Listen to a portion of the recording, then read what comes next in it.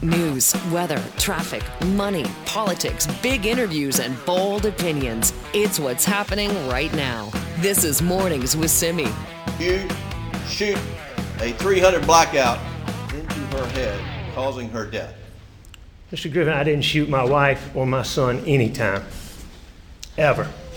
Is that story not crazy? That's a little bit of the Alex Murdaugh murder trial going on this week. I started watching that Netflix documentary yesterday, and even though I've been following the story for a few years now, it's still, the details blow me away when I hear about them. And then, of course, following along with what's been happening this week. That's just one of several big stories out of the U.S. this week. So we thought, let's get a big wrap-up of everything that is going on down there. So, of course, we're turning to Reggie Cecchini, our Washington correspondent for Global News. Hello, Reggie. Good morning. Now, are you tired of talking about this story? No. Look, America loves its trials of the century. They just seem to come a little more frequently. Yeah, there's a lot of trials of the century. This certainly seems like one. It's getting a lot of coverage. And I think it's a family dynamic, right? I think there's something about this case, isn't it, that just fascinates people? Well, I mean, look, there's a lot of different avenues that this case kind of keeps walking down. Number one, it's a prominent legal family from South Carolina that was involved in a family matter where somebody died on a boat, where a second incident had to do with charges against the son, where the father finds himself facing financial crime charges for the business that he worked for, which then ties into the case that is now before the public right now, linked to the death of his family. This is a big trial. I understand why there are so many people that are interested and invested into it, because it has been stretching for several years now and new things keep coming to light. It is crazy. Do you get the sense that this is captivating a lot of Americans? Absolutely. I mean, look, every single morning, every single American network has this in their kind of, A block lead first few stories. And this has been something that has been going on for weeks and weeks. And I mean, look, the trial's been going on for roughly about a month now, and there hasn't been a day that's gone by that there hasn't been something new that has come up, including what happened yesterday when Alex Murdaugh took the stand for the first time and was being grilled through the end of the day by prosecutors. This is captivating Americans. It is captivating the media. And there is a genuine interest to find out what is going to happen. Okay, so we're still following that. There's other things for us to talk about this morning out of the U.S. as well. It's sad to hear about Jimmy Carter this week. Has there been a lot of discussion about former President Jimmy Carter? Yeah, absolutely. I mean, look, this is the oldest surviving president. It is also the oldest surviving president who has been out of office for more than 4 decades and still finds his name in a better light now than where the light shone when he was actually in office. He entered hospice. This was announced just towards the end of last week or into last weekend. He's 98 years old. This is a man who has a political history that doesn't stretch very far. Some time in Georgia government, some time in the federal government, and then a significant amount of time working to kind of broker peace around the world while dealing with the kind of crisis that impacts the average person with his work with Habitat for Humanity. This is somebody where there is a long life lived. There are a lot of stories out there that are coming out, including some connections to Canada.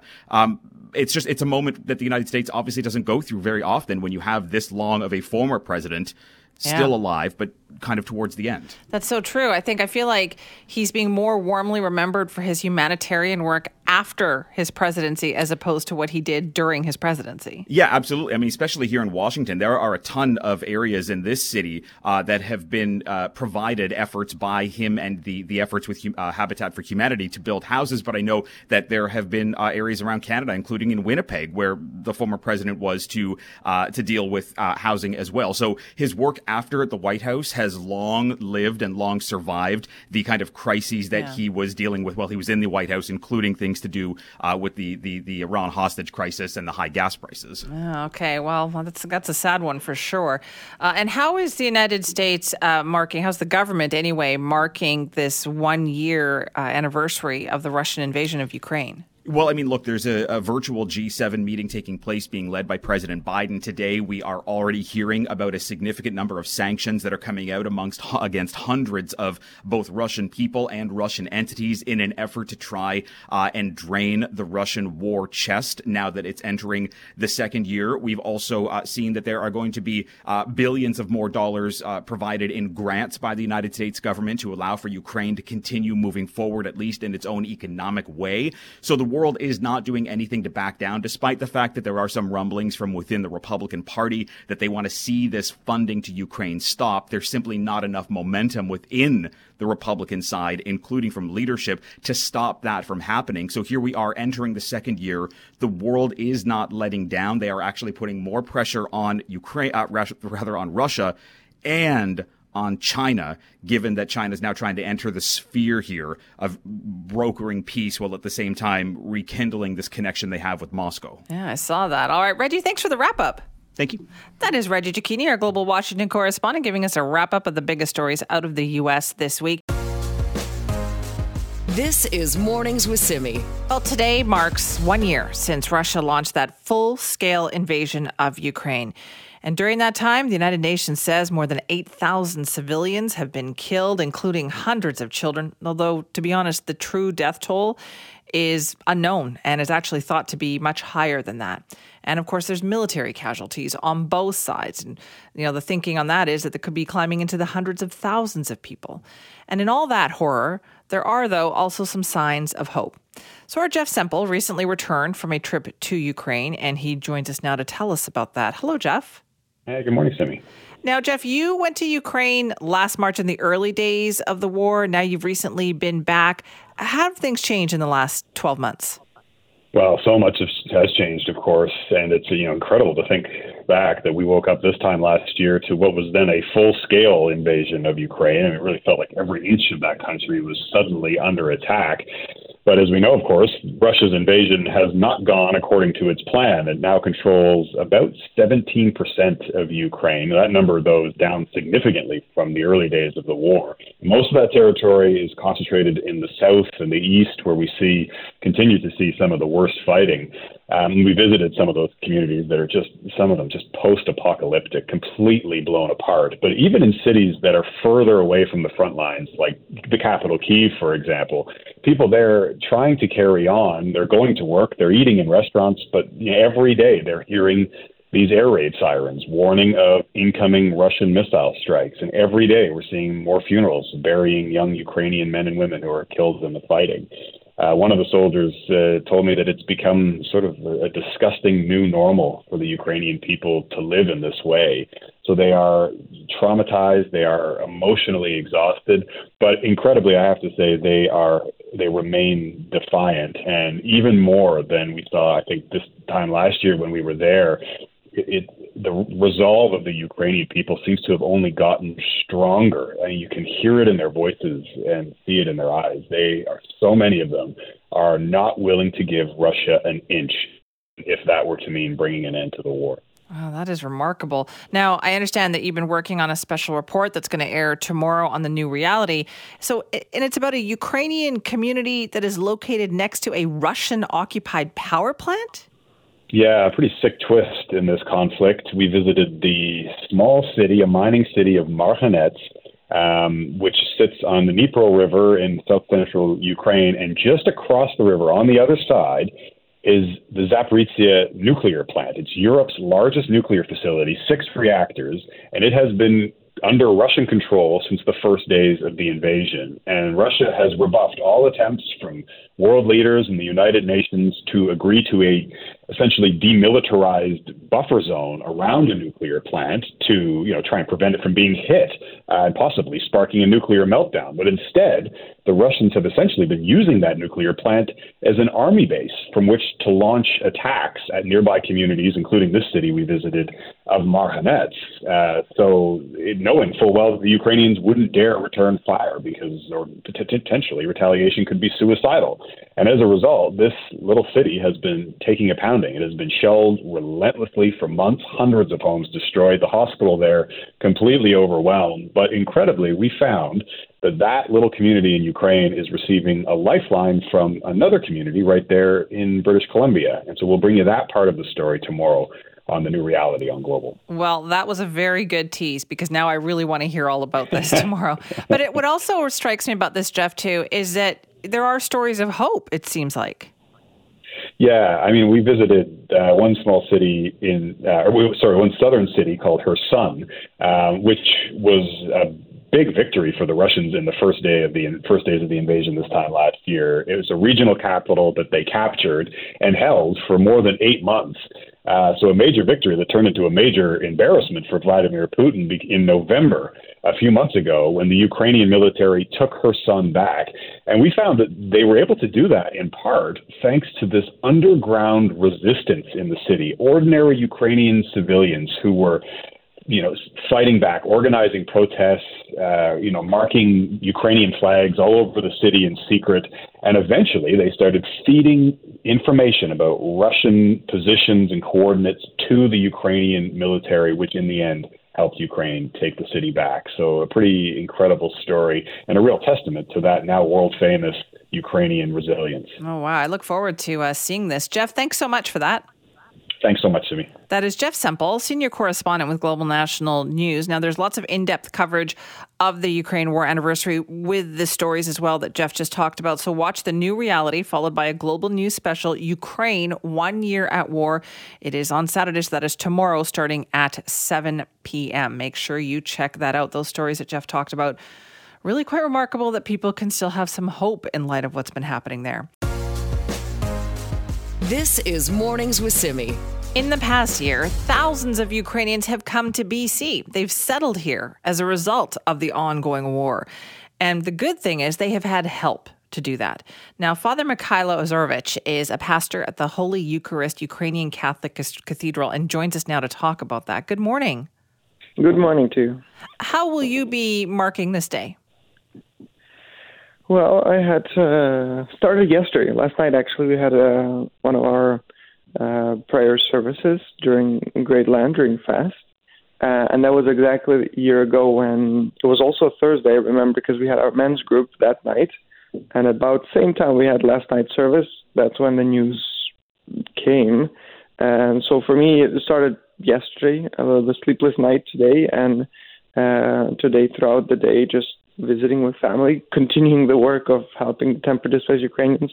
And then in the evening, there are two events, one in our church, prayer vigil for Ukraine, and there's in downtown Vancouver at Jack Pool Plaza at 7 p.m. So that's how the day will look like. What has it been like for the people and the families who have arrived here that you've had contact with, that you have been able to help? Mixed array of emotions, but all that begins with gratitude and feeling of experiencing love in action and hospitality of local Canadians and local community.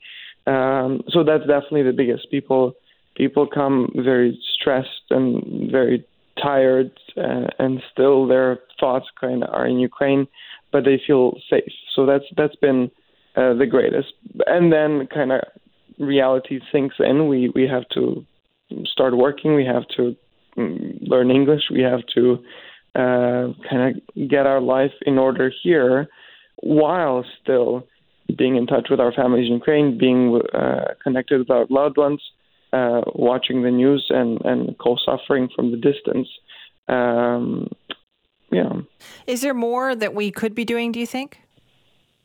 There's always more than anybody can do. There's always more that we can open our homes, our hearts with relationship, our job placements, and our wallets to support the causes that aid those in Ukraine, or those coming here especially, because that's where we are called to do. Not all of us, or most of us, can't just leave everything and go fight in Eastern Ukraine.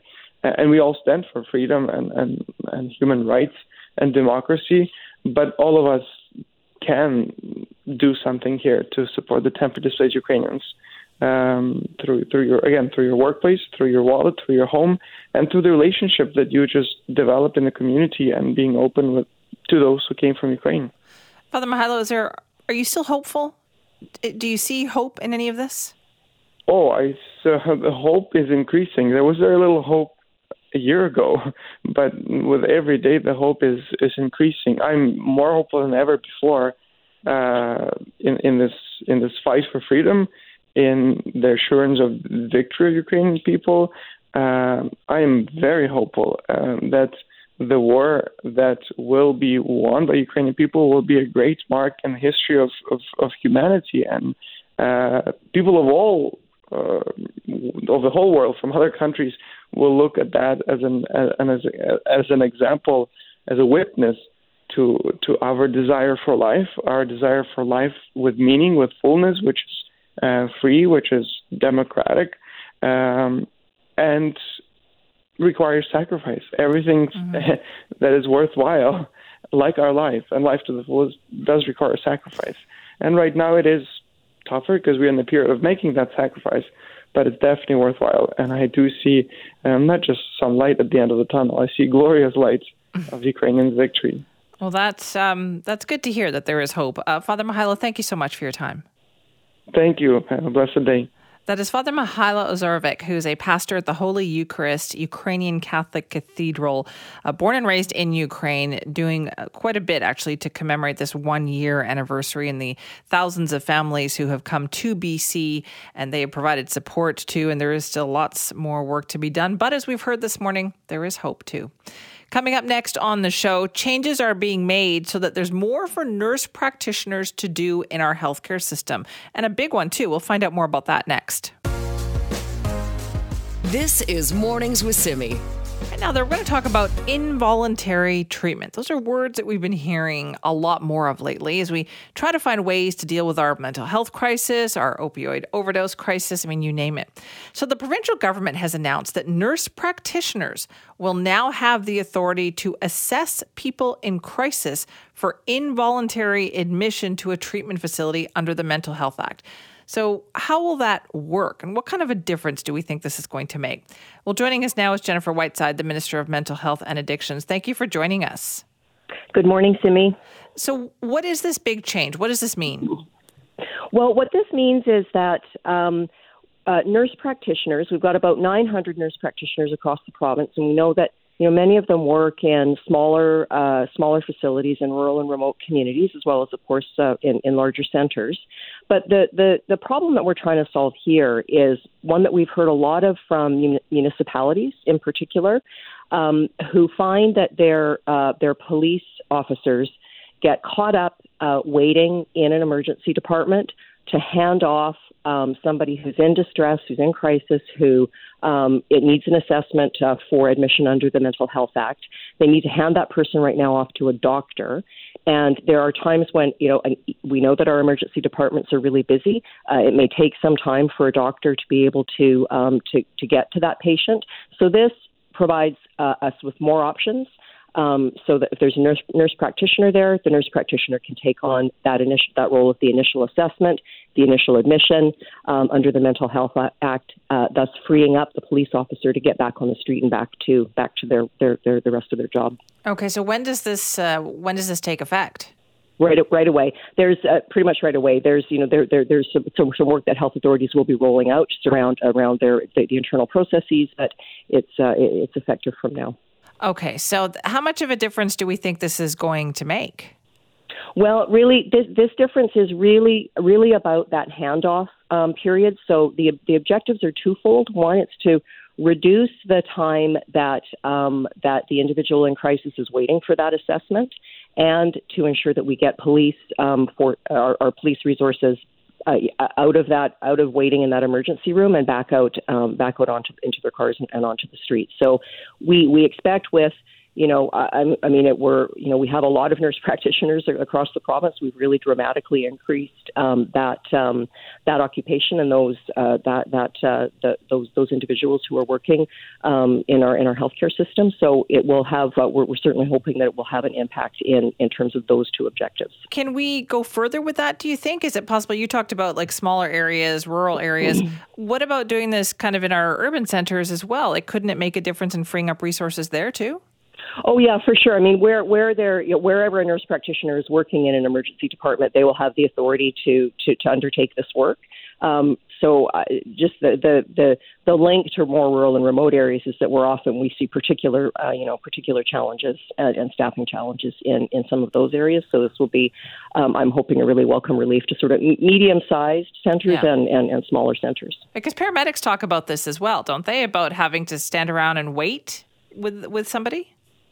Yep, and sometimes those are for different reasons. Those are, they're needing to hand patients off to staff and EDs who can do the admissions and deal with the assessments. It's not completely unrelated, but it's a bit of a different issue there. Okay, will this require any more training, do you think, or is this something that you feel like could have an immediate impact? Yeah, no, it will be immediate because there's been. Health has conducted a considerable consultation with doctors, with nurse practitioners, the association, the regulatory bodies, and this is a welcome change that's been asked for by certainly by municipalities and other partners, and everybody's on board with it. It's within the nurse practitioner scope of practice. So this is a really appropriate use of nurse practitioner skills. Is this one step, Minister Whiteside? Because we keep hearing about the government getting ready to embark on a much bigger plan to deal with mental health and addictions in this province. Yeah, I'd say that, again, this particular regulatory change is really related to a very specifically defined problem around access and flow in our emergency departments. I'd say with respect to sort of, larger issues, which our government has been working on since our first mandate in 2017, since we developed the Pathway to Hope, our 10-year plan for mental health and addictions treatment. We've been making significant investments in ramping up treatment beds, ramping up counseling, investing in child and youth resources through our foundries, through our bringing in school districts through our integrated child and youth teams. And there is no question that we have a rising tide of mental health concerns in our province, as many jurisdictions are experiencing right now. And there's that in addition to, a toxic drug crisis that continues to really to affect many communities. So those are very very complex kinds of problems that are meant to be addressed by our investments in treatments and supports, as well as all of the work that we're doing on the toxic drug side to try to support people, keep people alive so that they can get to treatment. Yeah. Is there more coming on that front? Well, we'll have a budget down next week, and, that budget will demonstrate where our spending priorities are. I think Premier Eby has been very clear about what his priorities are. He's been clear in pointing to, what we've done over the last several years and understands the real urgency that British Columbians feel around having supports and resources available for people who are experiencing distress and crisis as a result of mental health issues and also substance use issues. Well, we'll look forward to that. Thank you for your time. All right. Thanks so much, Simi. Bye-bye. This is Mornings with Simi. Yes, the Vancouver Whitecaps are back, and they are kicking off their season this weekend. And we've been giving tickets away. We've already given away a couple of pairs. We still have more to go. Ken is our latest winner, and it's good because Ken is going to see our next guest there, right? That is Coach Vanni Sartini, who is back with us. Haven't talked to him in a couple of months. Good morning, Coach. Good morning, Simi. How are you? I am good. How was your break? Good. Very good. The first part was really, I would say, unplugging from soccer. So I went back to Italy, saw the family, everything. And then in the last 6-7 weeks was much more preparation for the season and preparation for next Saturday. We worked a lot with the team, and hopefully we're ready to go. Yeah, let's talk about a few issues that I wanted to bring up, because if there's one thing I've learned, especially in talking to you every Friday, is that slow starts in the last 2 seasons have really made it tough later on in the season. So what's your plan for that? Yeah, that's exactly the reason why we did a very long preseason. We've been away for 6 weeks. We've been to Spain first, then we had a couple of games there. Then we went to California to have 4 or 5 games against MLS opposition. So we actually worked really strong and a lot in order to be ready to start well. And the other thing is that compared to last year, we did our acquisition of new players in between the seasons. So I can say that I would say the roster is basically complete already, and we're ready to go. So okay, so there's no lead up here. They're ready to hit the ground running. Yeah. Everyone is up to speed, and we are all really eager to start on Saturday. Good. Now tell me about these 4 new faces that you've got. Well, we have this Uruguayan defender, Matias Laborda, is a very good player, young player. He won the league in Uruguay. He can play in every position of the defense, basically, both on the flanks and as a center back.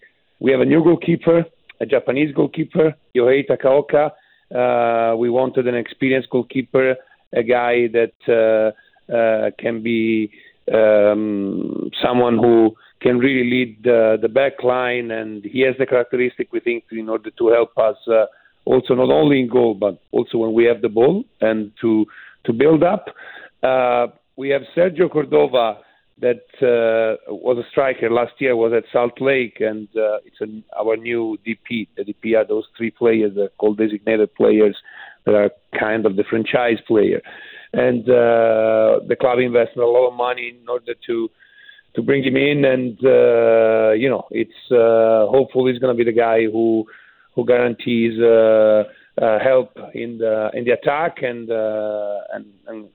goal scoring. So, and on top of the 3 guys, we also signed the new kid that he was in college. We made like a trade in order to get higher in the list to draft him, JC Ngando. That he's probably the only one that is still not 100% because of visa issue. Right. He could reach the team only like a week ago, but soon will be up to speed. Okay, and the other thing is, I know eyes on the playoff, right? Because what was 1 point, I think, that we lost out on last year, and now this year they've expanded the playoffs to 9 teams per conference. So that sounds hopeful, doesn't it?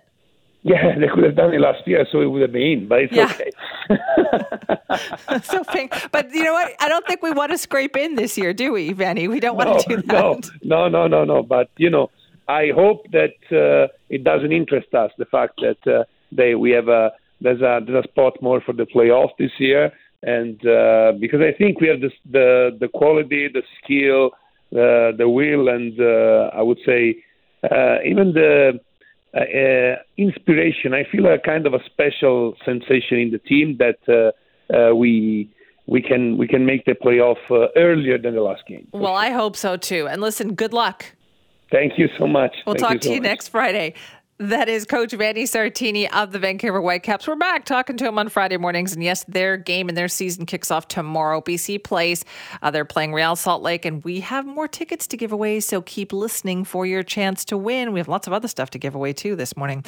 Up next, though, we're going to talk about Canada's support for Ukraine. Why aren't we sending more of one particular item that people feel could make a big difference? We'll talk about that next. This is Mornings with Simi. We've put on the table over $1 billion of military aid, ranging from M777s, that's heavy artillery, to armored vehicles, to cameras for drones, to winter clothing, to fragmentation vests. It's really a comprehensive effort to provide Ukraine with the equipment and material that it is requesting and that it needs to fight and win this unjustifiable war. That is Defense Minister Anita Anand talking about support for Ukraine. She was on our show on Wednesday. That was one of the topics that we discussed.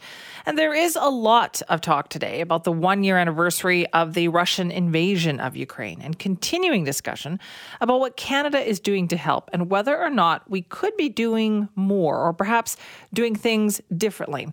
Well, our next guest feels there's something very specific we could be doing. John Ivison is a columnist at the National Post and has written about this. Thanks for joining us this morning. Good morning. Now, tell me about some of the discussions you've had with some soldiers. They've got some thoughts on what we could be doing, don't they? Yeah, well, one guy in particular, a Canadian veteran called James Chalice, who's been in Ukraine for almost a year now. I spoke to him last week, and he was saying this is a drone war. You know, these aerial unmanned vehicles are, for the first time, really. I mean, they've been present in other wars, but they are now integral to everything that both sides are doing. And the Ukrainians apparently have requested specifically that Canada supply Canadian-made drones, and we have not done so. And when I spoke to people in government, they said, well, we had discussions about it last year, but they didn't go anywhere. There didn't seem to be the same level of urgency on the Canadian side as there was certainly from the Ukrainian side. And why do you think that is, John? I think that the government took a lot of persuading that this was a war, that lethal aid was required. I mean, there was no lethal aid committed until the invasion, despite the fact the Ukrainians have been asking since 2014 for Canada to supply weapons. We were very strong on the training front. We had people in Ukraine training the army, and that proved to be extremely important. But we didn't supply weapons until the invasion took place. Even then, I mean, if you listen to the clip you just played of Anita Anand, of the things that we did supply, we supplied 39 LAV armoured vehicles without guns and without turrets. We supplied cameras for drones. We've supplied winter clothing. On the lethal aid, which was, you know, sort of laterally, they were persuaded to send 4 howitzers, 4 tanks. I mean, of all of the 80-plus tanks that we've got, many of them are not serviceable or certainly not useful overseas. And we've sent 4. And I think a lot of people raise their eyebrows here. Can Canada only afford 4 tanks? We've sent ammunition that we've bought, and one particular big purchase was an air defence system, which I think it came in at somewhere around $400 million. So it's not like we have done nothing. But, you know, when you look at the donor nations, Canada's pretty well up there because you include things like soft loans and you include things like immigration. When it comes to military aid, we're not particularly impressive in what we supplied. Right. You mentioned that the Ukrainian government has specifically requested a particular type of drone from Canada. What is so special about this drone? Well, I'm told, I mean, I'm not a drone expert, but I'm told that the drone that's produced in Waterloo, Ontario, it was a Canadian company that was bought by a big U.S. defense company a couple of years ago for a lot of money. And the reason they paid the money was because this Sky Ranger drone is considered one of the best sort of multi-rotor systems. I mean, it gets a little bit complicated. It's not that this drone is as weaponized as some of the others. I mean, some of these drones are actually mini fighter aircraft. This is not the case with this one, although it can be weaponized. But I think it's just particularly good when it comes to surveillance. It can see through clouds and whatever else. I mean, the soldier, James Chalice, that I was speaking to said, you know, we don't move anywhere unless we've had drone surveillance.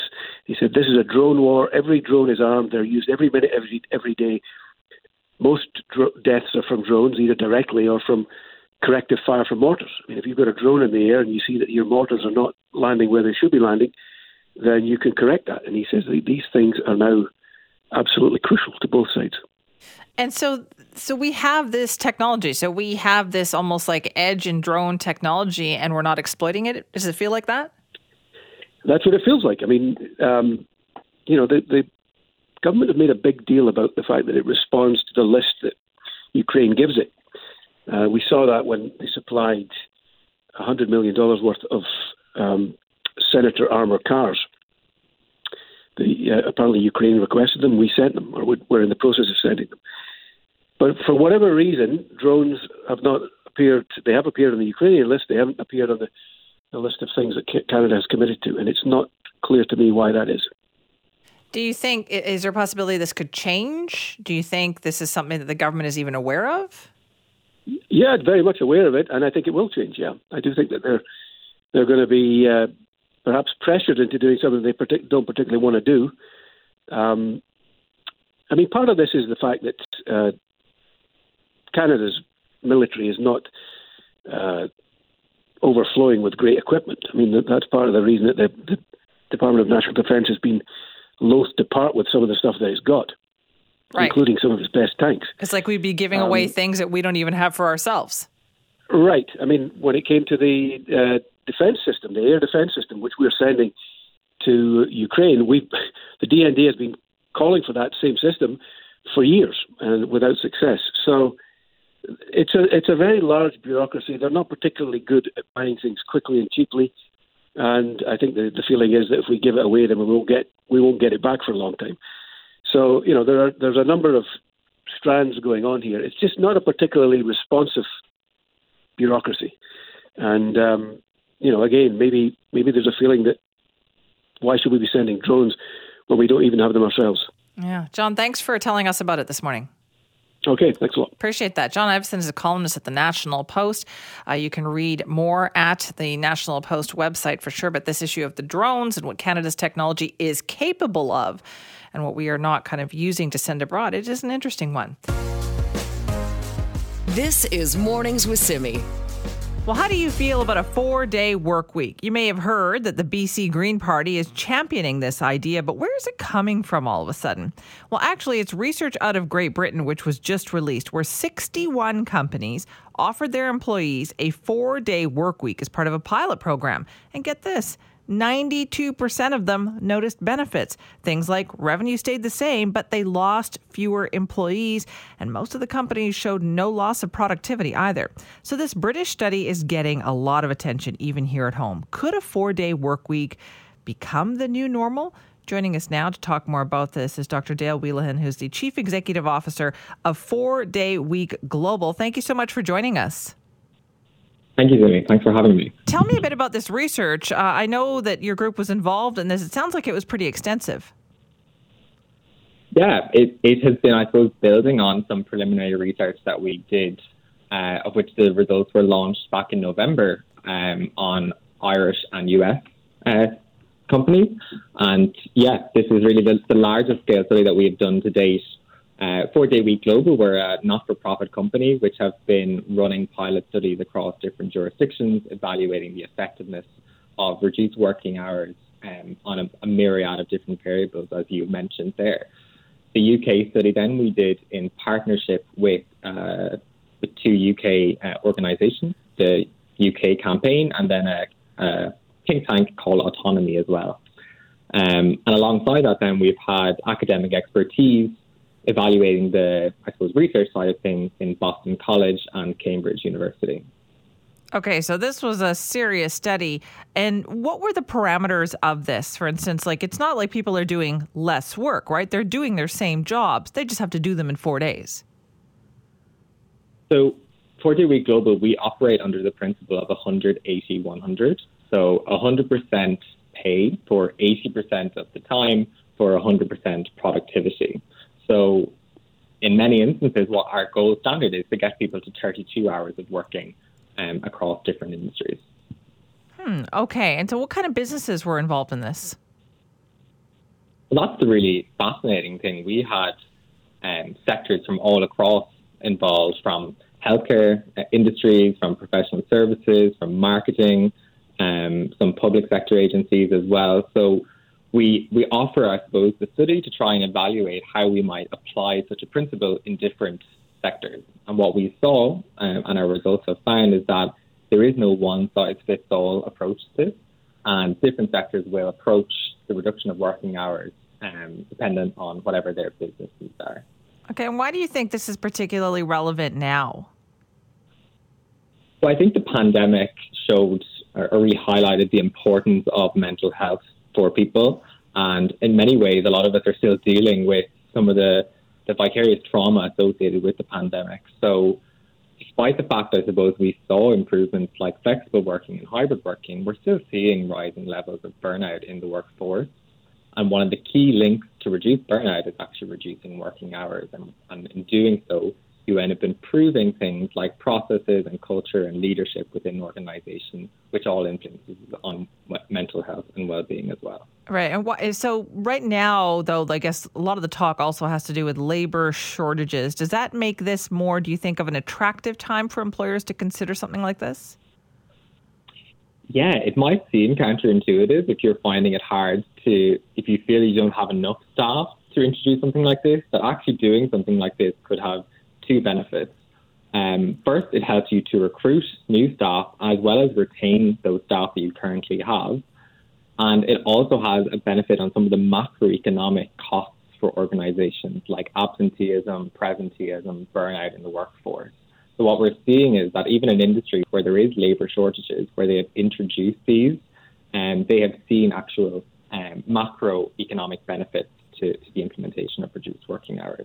Right. But this was a pilot project then. So how do you continue on with this work? Are companies saying, listen, we'd like to keep on doing this? Yeah, so 92% of the companies involved in the UK study of nearly 3,000 employees are going to continue on with the pilot or the full implementation of the 4-day week beyond this pilot period. I suppose for many organisations, they want to see, how does this play out in the medium and longer term. But I think the fact that we saw such positive results in what is, I suppose, a difficult time for the labour market and what can often be a difficult challenge for organisations to even get themselves to a place of being able to maintain revenue and productivity, I think the signs are hopeful for the future of these organizations. Right. You really have to sell some employers and managers on this, though, right? Because they're thinking, well, I'm giving people full pay to work fewer hours? Yeah, and I think that's what the pilot allows. It's a psychologically safe environment for organizations to explore some of the concepts of productivity for them and do so with support from our own expertise and from academic expertise. I suppose the caveat associated with all this is that it is just that, a pilot, and there will be lessons learned. And, if for some reason it ultimately fails, you're not under obligation to continue to do so. But certainly from the data we're finding, the majority are finding that once you do the pilot, you're much more likely to keep doing it. Right. And what about the productivity issues? How did that go? So I think for many, it was actually about redefining what they understood about productivity. Prior to this, many workforces defined the productivity of their staff based on time, but we know that's not a reflective metric of business performance.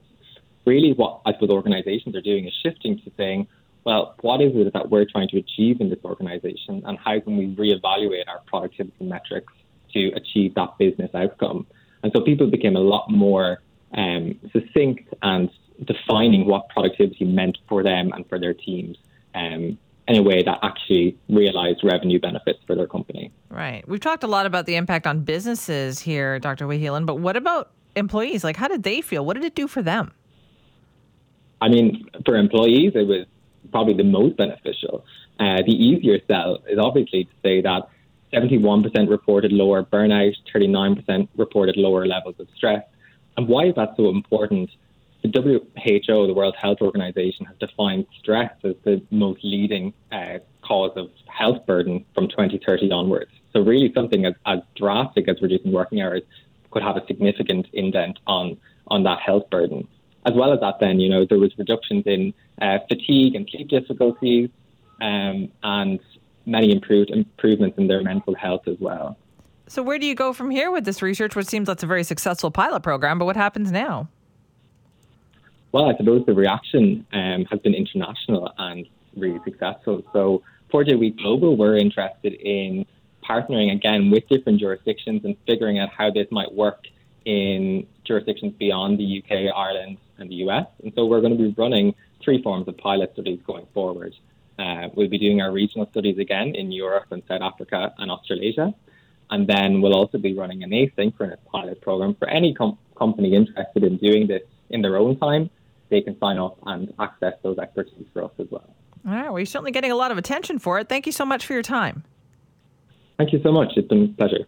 Hi, it's Shauna, and I might be a bad parent because my kids think French fries are vegetables. Hey, it's Ryan, and I might be a bad parent because I went out for wings when my wife was in the hospital after giving birth. Johnny here. I might be a bad parent because in my house, the tooth fairy gives pocket change. But we're not alone. Len emailed us and said his 6-year-old daughter's Tarzan moment going from love seat to lazy boy by curtains made him more proud than any dance recital. And Andy left his 2-year-old at the rink. All right, guys, I'm sure we're not alone. Like Andy's kid.